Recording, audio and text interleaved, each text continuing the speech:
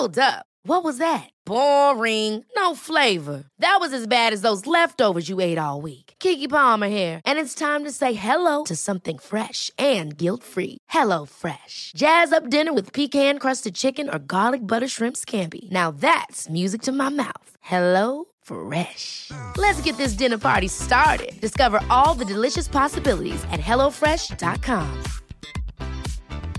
Hiring for your small business? If you're not looking for professionals on LinkedIn, you're looking in the wrong place. That's like looking for your car keys in a fish tank. LinkedIn helps you hire professionals you can't find anywhere else, even those who aren't actively searching for a new job but might be open to the perfect role. In a given month, over 70% of LinkedIn users don't even visit other leading job sites. So start looking in the right place. With LinkedIn, you can hire professionals like a professional. Post your free job on linkedin.com/achieve today.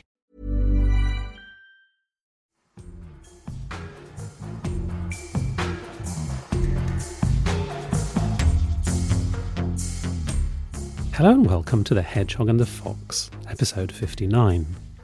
This week, I'm talking to Dutch psychologist Stefan van der Stigchel about concentration, which he defines as the action of maintaining one's attention on a particular task for a certain period of time without becoming distracted. That's an activity that's become a whole lot harder in the past 3 months. Stefan's recent book for MIT Press is called Concentration, Staying Focused in Times of Distraction, though I doubt Stefan could have guessed when he wrote it just how distracting our times could become. Read his book and you'll have a much better understanding of how concentration works and why it's hard to maintain it. You'll also be aware that there are no quick fixes, no magic recipes for enhancing your concentration, but there are, as you'll hear, practical and effective things you can do to improve it. And along the way, Stefan busts some persistent myths about concentration. In our conversation, we touched on whether music helps concentration or hinders it, how to increase the chances an audience will listen to you, and the function of daydreaming and why it doesn't necessarily make us happier. But when I spoke to Stefan in mid-April, with the Netherlands already 1 month into lockdown measures, I wanted to know first how he was coping with life in this new reality. Well, the first thing it took me a couple of days to realize, but I at least realized that I shouldn't put the bar too high. So if there are days in which I cannot focus, in which there's very little concentration, don't worry about it. Like, these are crazy times and concentration is very difficult. So we have to be aware that these are not the times to be worried about your concentration too much. This is a general lesson. I think that's very helpful if you think about concentration, because it's like you can create your environment to allow concentration to its full capacity, but sometimes it simply doesn't happen. And it's fine. Like, if you become stressed, that's not the period to go for a long period of concentration. So it's just like creativity. You can arrange your world, your environment in such a way to allow for perfect concentration to appear. But if it doesn't happen, it's fine.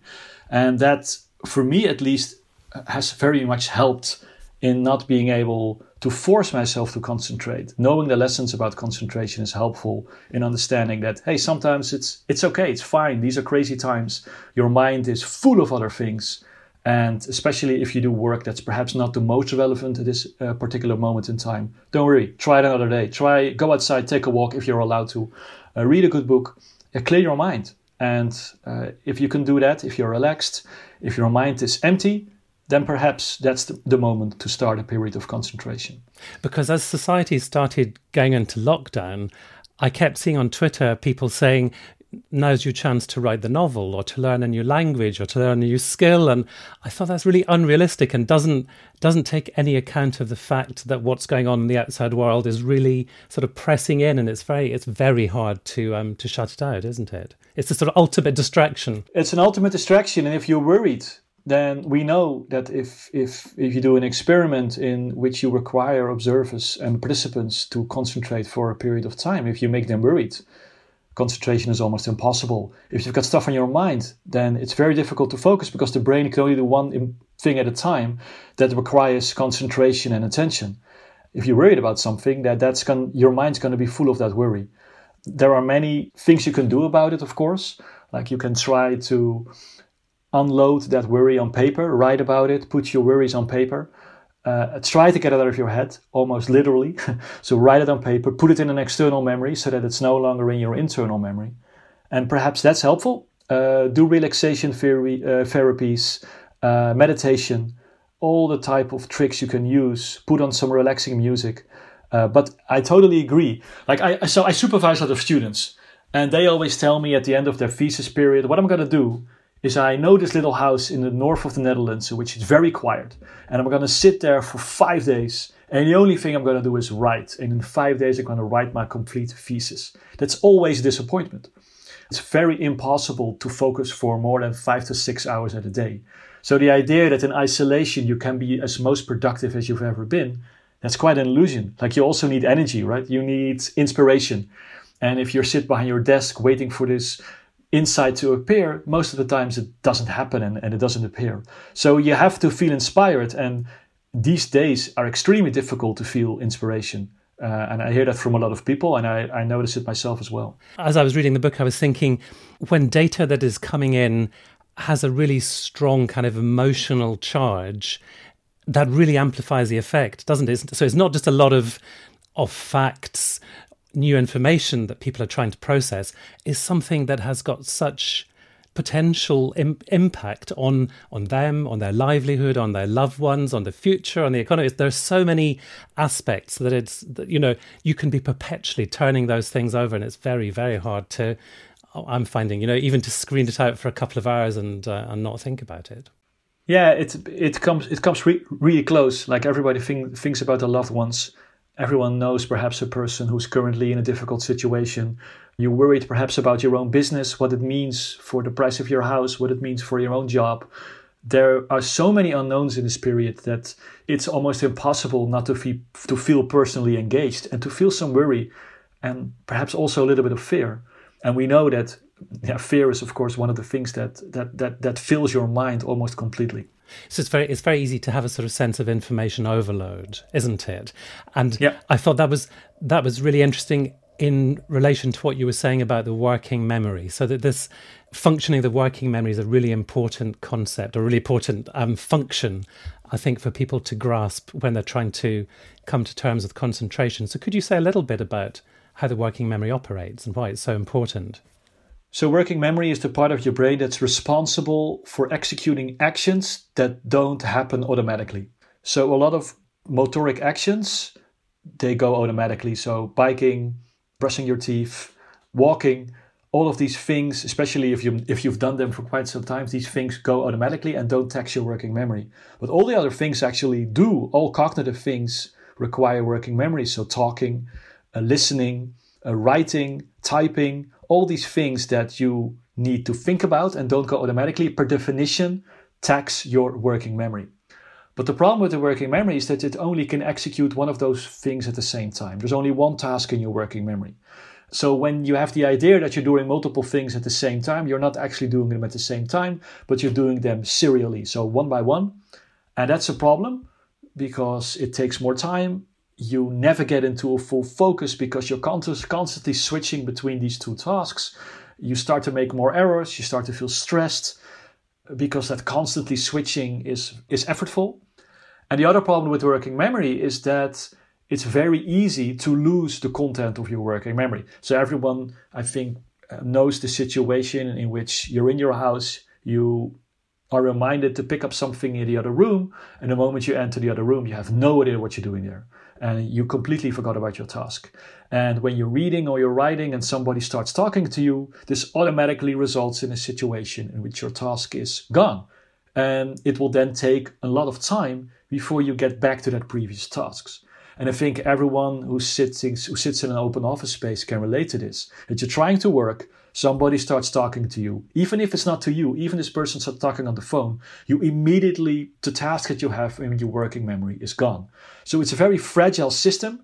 It can only do one thing at a time and is responsible for all the important actions. So it's a great system, but it's also flexible, and we need to create a situation in which you are able to have a task in your working memory for a longer period of time without distraction. And that's very difficult in these times with all these notifications, people around you while you're working, all these incoming emails that have a message. And a lot of these notifications might be important. A lot of the distractions in the world might be important, but a lot of them are completely irrelevant. And the brain cannot disentangle between irrelevant and relevant distractors. So your attention is captured, your task is out of your working memory, and it will take some time for that original tasks to be executed again. And some of the information which is coming at us might be, sort of pure data, as it were, with no sort of emotional content. But a lot of the time we get distracted because we are seeking some sort of reward or some kind of gratification, aren't we? So you could say we're our own worst enemies because we're very receptive to, the thing that pings up on the screen, the things which allows us to depart from the task that we were trying to concentrate on. But we, as it were, we welcome the distraction a lot of the time. Absolutely. Concentration is very difficult, and we are, as you said, the brain is constantly seeking for new information. So when there's an incoming message, you almost get a mental itch. Like you're very interested in what's the information, what's this message? And I think everybody experiences this all the time. You feel your phone buzzing, and within seconds, perhaps you pick up your phone. And we see this in experiments as well. You give someone a difficult task, and you then inform them that they have a new message, and you can just see accuracy drop. Even if they know you have a message, already taxes your working memory in such a way that your performance simply goes down. If I'm in my car and I really are prepared not to pick up my phone because I'm in a car and I hear my phone buzzing, the moment I stop at a traffic light, I will get it. Meaning that part of my brain is really thinking about, hey, who is this? And it could be an irrelevant cat movie, but it could also be a message from your mom or from your dad, like you have no idea. And especially if you have a lot of your notifications on, this could be anything. And I think one of the easy tricks to restore your concentration is to think about your environment, think about the notifications. Are they really necessary? Invest some time in getting rid of the vast majority of your notifications, because it's almost impossible not to pick up your phone when you know you have a concentration, when you know you got a notification. There's nothing you can do about that, right? That's simply how the brain works. So don't allow this situation to occur. Yeah, so I tried that probably a couple of years ago, turning off email notifications when I'm at my desk so I don't get a pop-up saying you've got a new email. And I set the fetch to only fetch every hour. But then what I found was 5 minutes will go by, 8 minutes will go by. I think, I'll just check. I'll just refresh and see. So that the impulse to seek new information is very strong, isn't it? I mean, I think I agree entirely with you saying, turn the notifications off. But there's still that impetus to scratch the itch, even when you've suppressed the notifications. But still, I'm confident that if you're writing a great piece of work, if you are in full flow, you're not thinking about your email. So this happens in situations in which concentration is not crucial. Because what I don't want people to get from this is that you need 8 hours of concentration during your day. What I would really like everyone to think about, how long during a day are you really concentrated? And if this is 1 hour or 2 hours, yes, that can be more. I think you can do better. But on the other end, don't feel bad if you're not focused 6 to 8 hours. So what I would really think is a problem is when you're in your flow, when everything's going great and you're only thinking about the task that you're currently doing, and then you get a notification. That's horrible. So if you're just working and you get a message and hey, you're filing some files, don't worry about it. But and if it's an internal distraction, those are less problematic than external. Because the external might happen in a situation in which you are fully focused. And then it's extremely difficult to go back to that full focus again. Because then you go get some coffee, you take a walk, and then you take this notification as some sort of reason to take a longer break. And because concentration is so difficult, if you are in a period of full concentration, you should really treasure that. I thought it was really interesting what you said about our response to distraction having an evolutionary value. So it's not simply that it's a complete undesirable, and that humanity would have been better off ditching hundreds of thousands of years ago. It's actually got a use. Absolutely. And people tell me, I don't want to be distracted all the time. And my first answer always is, yeah, you do. You want to be distracted. Like if you are in the external world and when there are kids crossing a street, when a traffic light suddenly changes color. Those are the distractions that are necessary. So there's a system in the brain that whenever something happens in the physical world that's sudden onset, or when there's something changing, you automatically are attracted to that piece of that information. This is, of course, of evolutionary great power. Like we're now sitting in our room, when somebody enters my room, I might want to check out who that person is. It's probably one of my kids, but it can also be someone else that's not allowed in my room. So in evolutionary points of view, it's extremely relevant for your brain to pick up on sudden information, changing information, suddenly appearing onsets in your environment. However, as I said, for the brain, it doesn't know whether it's an intruder or whether it's an incoming Facebook message. Like it reacts to that information in the same way, in that it automatically breaks into the working memory, and the task that you're currently doing will be gone. And as we know, the people who design these apps that we become so addicted to are very well aware of how those addictions work. I mean, it's not an accidental byproduct that we are constantly checking our messages. It's sort of baked in to the whole way, the whole sort of architecture of those apps, isn't it? Yeah, they know exactly what to do. And people always, I always find it a bit funny that people say, hey, when people that make those apps, they know exactly how the brain works. Well, this is first year psychology. It's not that difficult. It's not that they hack the brain in a way that we don't understand. If you think about the principles underlying social media, it's actually quite well known. Yeah. And this is not new knowledge. But as you said, definitely they know exactly how to do this. But we also know how to do this, right? So we can tackle this. And the way I'm saying is that I think it's positive to think about it in a term that we can actually counter this. Like they know how it works, but we also know. That's the reason why I write this book, is I want to inform the people that it's not rocket science. They're just a number of principles. And if you know those principles, this will allow you to focus again, at least a bit better than before, if you have the knowledge about how the brain works. You said towards the end of the book, concentration is made to measure and individuals must find their own way.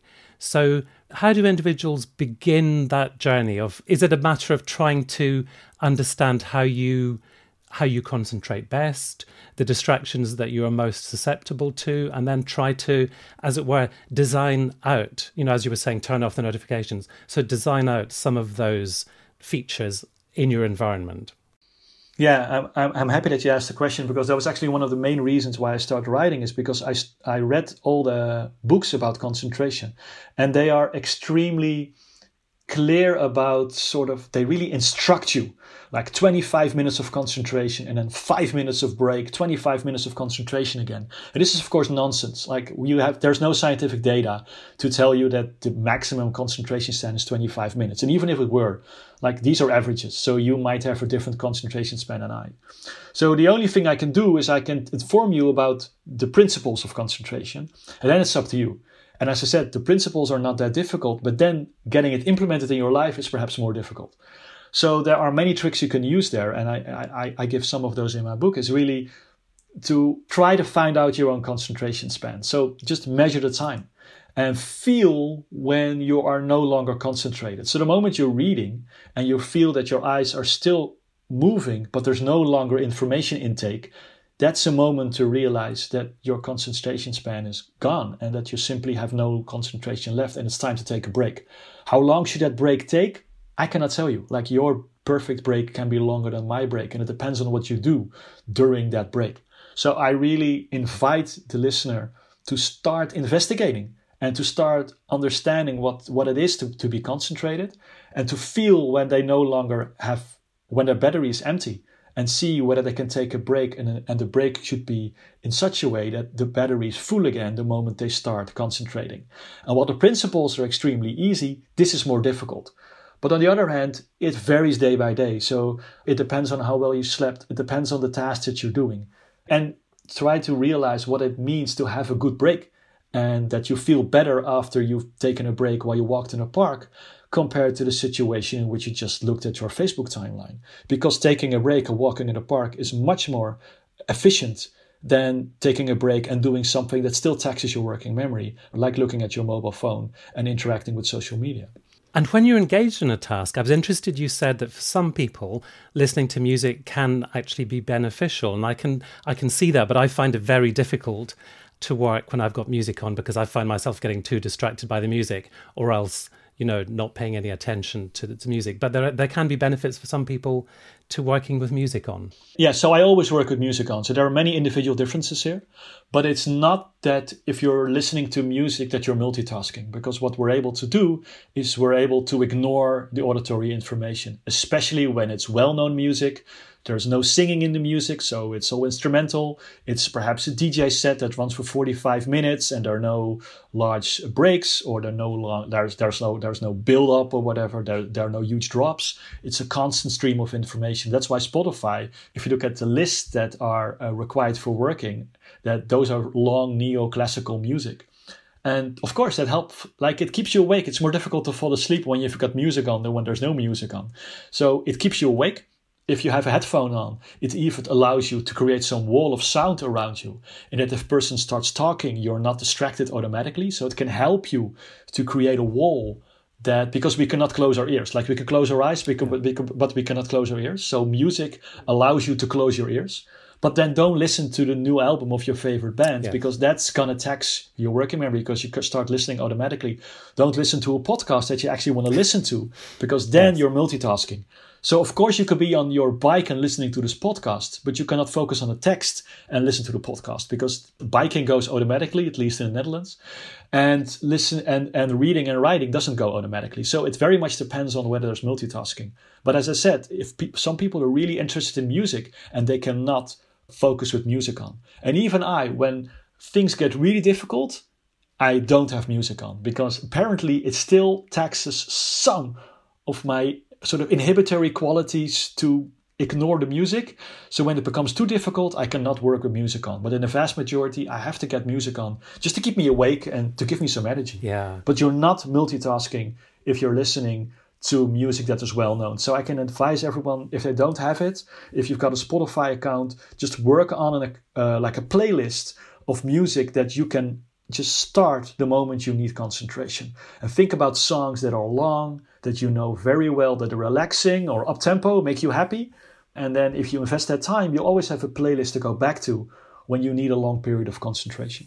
I've recently started to listening to underwater sounds on YouTube. So there's very little happening, but it's kind of like a sonic background, and there's sort of bubbling. Maybe I was a whale in a previous life or something, but there's just enough happening for it not to be static or white noise, but not so much happening that it attracts my attention. So it's like watching an aquarium, I guess. There's not much happening, but there's something happening. And that seems to work to me. Yeah, there's a reason why these playlists and those types of music are extremely popular these days. It's because a lot of people are working with people around them, and they need this to create a wall of sound around them.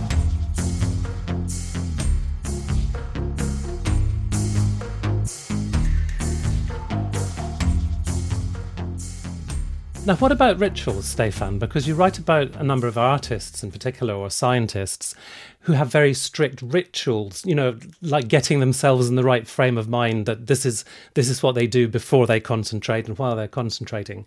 Is that something you think can work for a lot of people? Yeah, I think it can. Don't think that you can sit behind your desk and concentrate immediately. That's impossible. So there are always residual tasks that are still in your mind.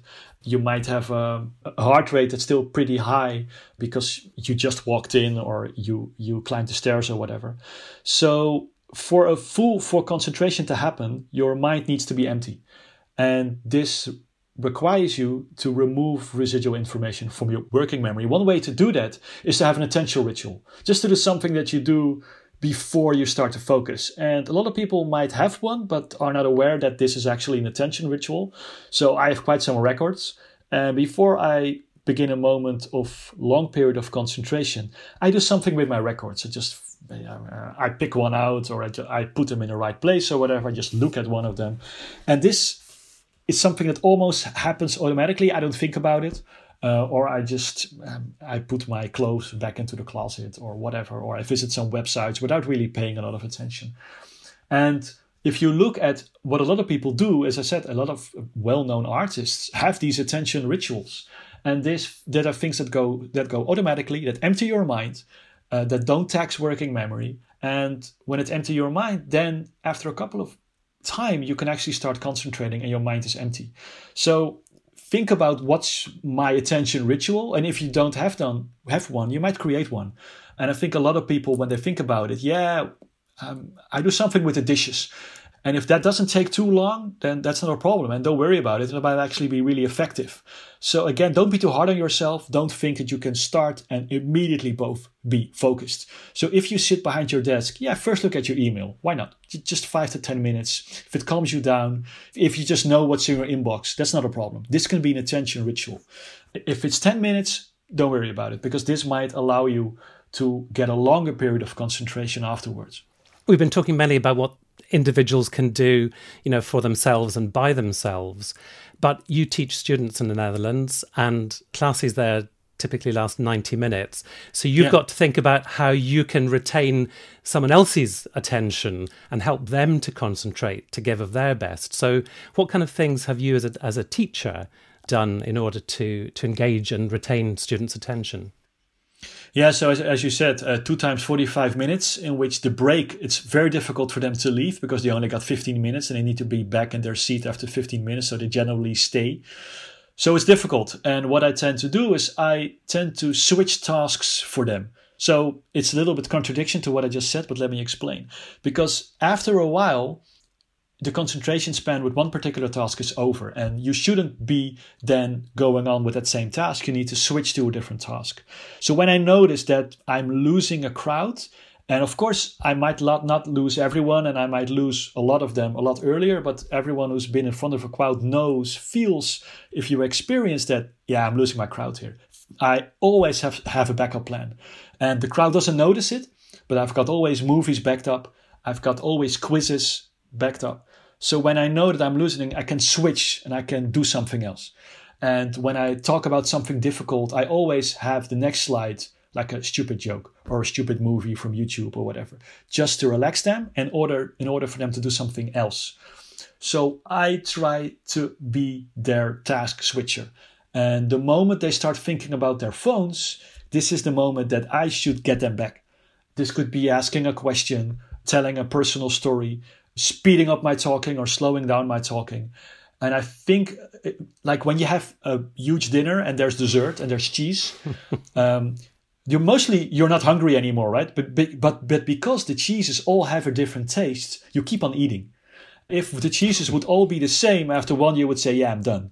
So you're always, there's another one, and there's another one, and there's another one. And this allows you to eat more than you originally planned. And what I hope is for those students that they listen more than they originally had planned.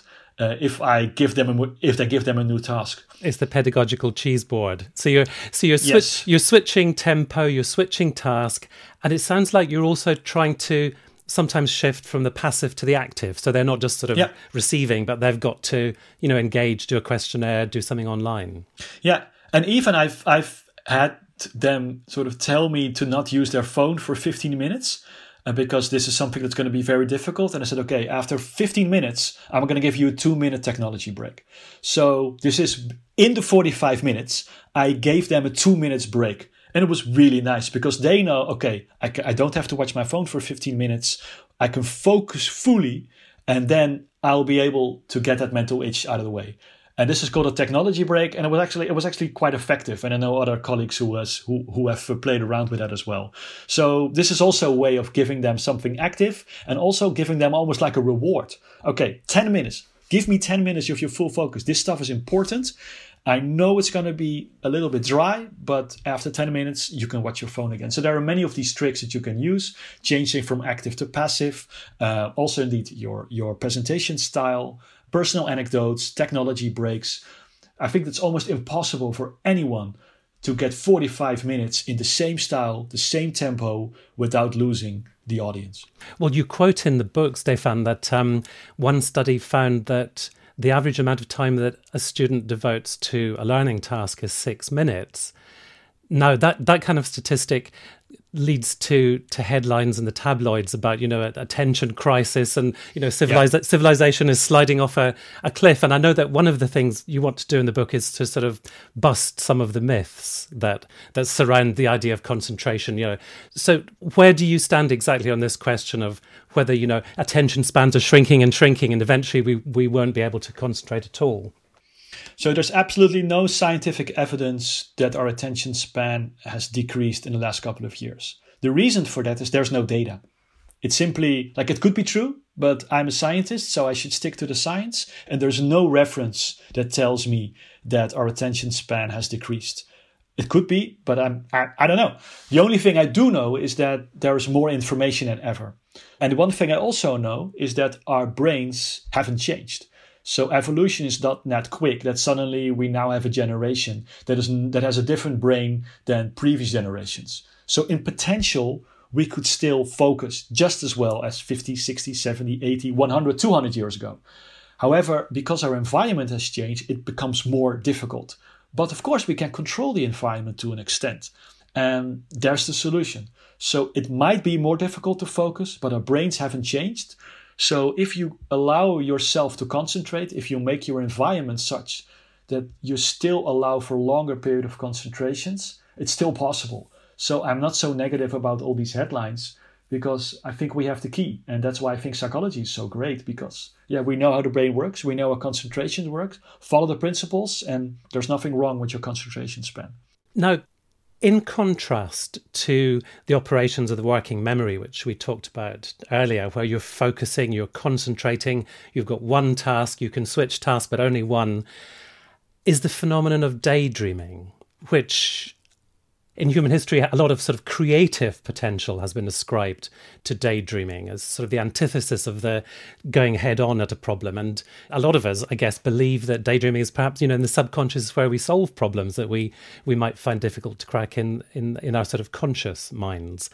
But your book is quite a useful sort of corrective to that. That daydreaming isn't this sort of magic chamber where where answers are miraculously produced. You have some quite interesting things to say that daydreaming, for example, in that sort of state, people report being less happy than when they are actually engaged, even on a difficult task. So daydreaming is very important. And yes, you can be creative doing daydreaming. And daydreaming is important for a reason also to allow better concentration after a period of daydreaming. So I'm positive about daydreaming, but it's not magic.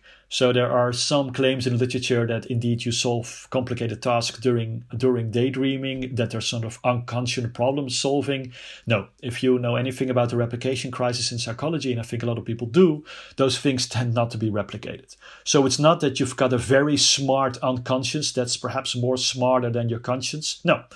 But however, if you do a period of daydreaming, then if you get back to a task at hand, hey, you get a fresh look and you might come to a different solution than before. So if you're stuck in a problem, just go outside, take a walk and go back to the problem again. I think everybody can relate to this. And yes, you can get a creative insight during daydreaming. It doesn't have to be related to the problem that you're solving, but can be anything. So you can be creative in two stages, during full focus and during daydreaming. But a lot of the times we're actually in between. We're not fully focused and we're not daydreaming. We're just doing multitasking and we're watching a phone or whatever. And I think very few people have a good idea while they're watching their phone. But as you said, daydreaming is most of the time associated with worrying. And I think a lot of people can relate to the fact that when they are left alone, it's not only happy thoughts. And there's a science publication called A Wandering Mind is an Unhappy Mind, in which they asked participants, what are you doing? They said daydreaming, and then they asked, are you happy? Nah, not so much. So a lot of the times we tend to get away from daydreaming because it might not be a very positive experience. And I think that's one of the reasons why people, if they're waiting for their train, they pick up their phone. And they get their phone out of their bag and they need some distraction from everything that's happening inside in their own mind. And what I tend to do in the last couple of years is just ignore my phone the moment I'm waiting and just see what's happening inside of my mind. If there are any worries, the problems that I need to solve, if there are any creative thoughts. So I can advise everyone to, if they're standing, if the trains ever ride again, we're in the middle of the corona crisis. So if I'm ever on a train again, if you're waiting for the train, if you're a bus, then don't watch your phone, but simply see what's going on inside of your head. And there was this beautiful experiment in which they had college students inside a room with nothing. The only thing they would do is they get an apparatus to give themselves a shock. After 10 minutes, the vast majority of the participants has given themselves shocks. So the idea is that we prefer giving ourselves shocks than doing nothing. And of course, it's a little bit of an overstatement, but I think this is the reason why so many people watch their phones the moment they're doing nothing. But doing nothing is important. And I can advise everyone to implement a bit more daydreaming in their daily life, even if it's a bit negative. And of course, if it's too negative, if you're really worried and if you're really depressed, seek help and try to solve that problem. But yeah, reflecting on your life is important. And now I really sound like a psychologist. Sorry about this. Well, you say in the book, a lot of the sort of subject matter of daydreaming is sort of speculation about your own, autobiographical future. And I guess at the moment it's tricky because so much of that is uncertain. So maybe daydreaming is especially dangerous activity at the moment. Yeah, so if it's really worrying, then it's not helpful, and find some distraction or whatever. But if you feel right and if you have concentrated for a while, so don't worry about daydreaming. So I think I would give a more positive interpretation to daydreaming, because doing nothing, if it's in the right balance with concentration, might actually be very positive. Yeah. I mentioned that you wanted to bust some myths because there are a lot of myths about concentration and how our minds work, how we could focus. If there was one top myth that you could end, you could get people to focus on, which one would that be? Yeah, so I think the most important, I think was the main drive for me to write this book, is don't believe when self-help psychologists mention concrete numbers. So when they say that your IQ drops 15 points the moment you multitask, that's nonsense. That it takes 20 minutes for you to go back to your original tasks every time you have an interruption, that's not true. That our concentration span is now lower than that of a goldfish, which is 7 seconds. Like average, like you are not the mean. Like even if they have the data, which the most of the times they don't have, you might not be the average person. The average person might not exist. Like when you have an average, it's always an average of a lot of people, and you might be somewhere on that continuum. So if you have the Pomodori technique where you have to get a clock which ticks 25 minutes, 25 minutes is extremely long when you're doing a long computation, or it's extremely short when you're reading a great book. So 25 minutes is nonsense. So there are no concrete numbers in my book. And if you have someone in front of you that gives such a concrete number, ask this person, where is this data coming from? Why are you telling me that a perfect break is 15 minutes? Why is the ultimate YouTube video 6 minutes? There's no data. Most of the time it's an excuse for not to do your best. Like you can still have a YouTube video that's 25 minutes or 1 hour. If it's made very well, you can still watch it for an hour. A beautiful Netflix series can still keep your attention span for hours and hours. So there's nothing wrong with our attention span. It's just you need to try harder perhaps than earlier, but it's still possible. Yeah. So if someone quotes a number, you say the words, ask them. You say replication crisis and you walk away. Yes, please do. Please do.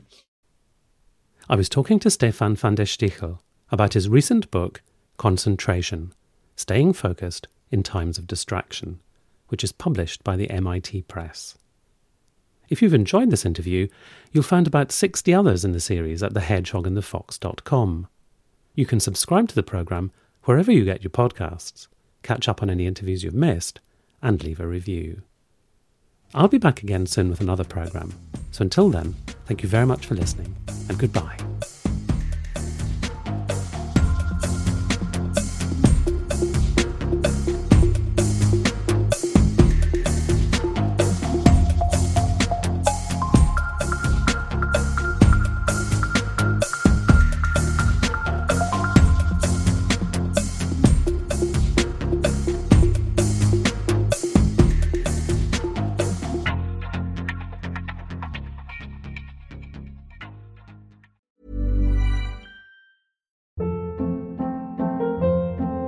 Hold up. What was that? Boring. No flavor. That was as bad as those leftovers you ate all week. Keke Palmer here, and it's time to say hello to something fresh and guilt-free. Hello Fresh. Jazz up dinner with pecan-crusted chicken or garlic butter shrimp scampi. Now that's music to my mouth. Hello Fresh. Let's get this dinner party started. Discover all the delicious possibilities at HelloFresh.com.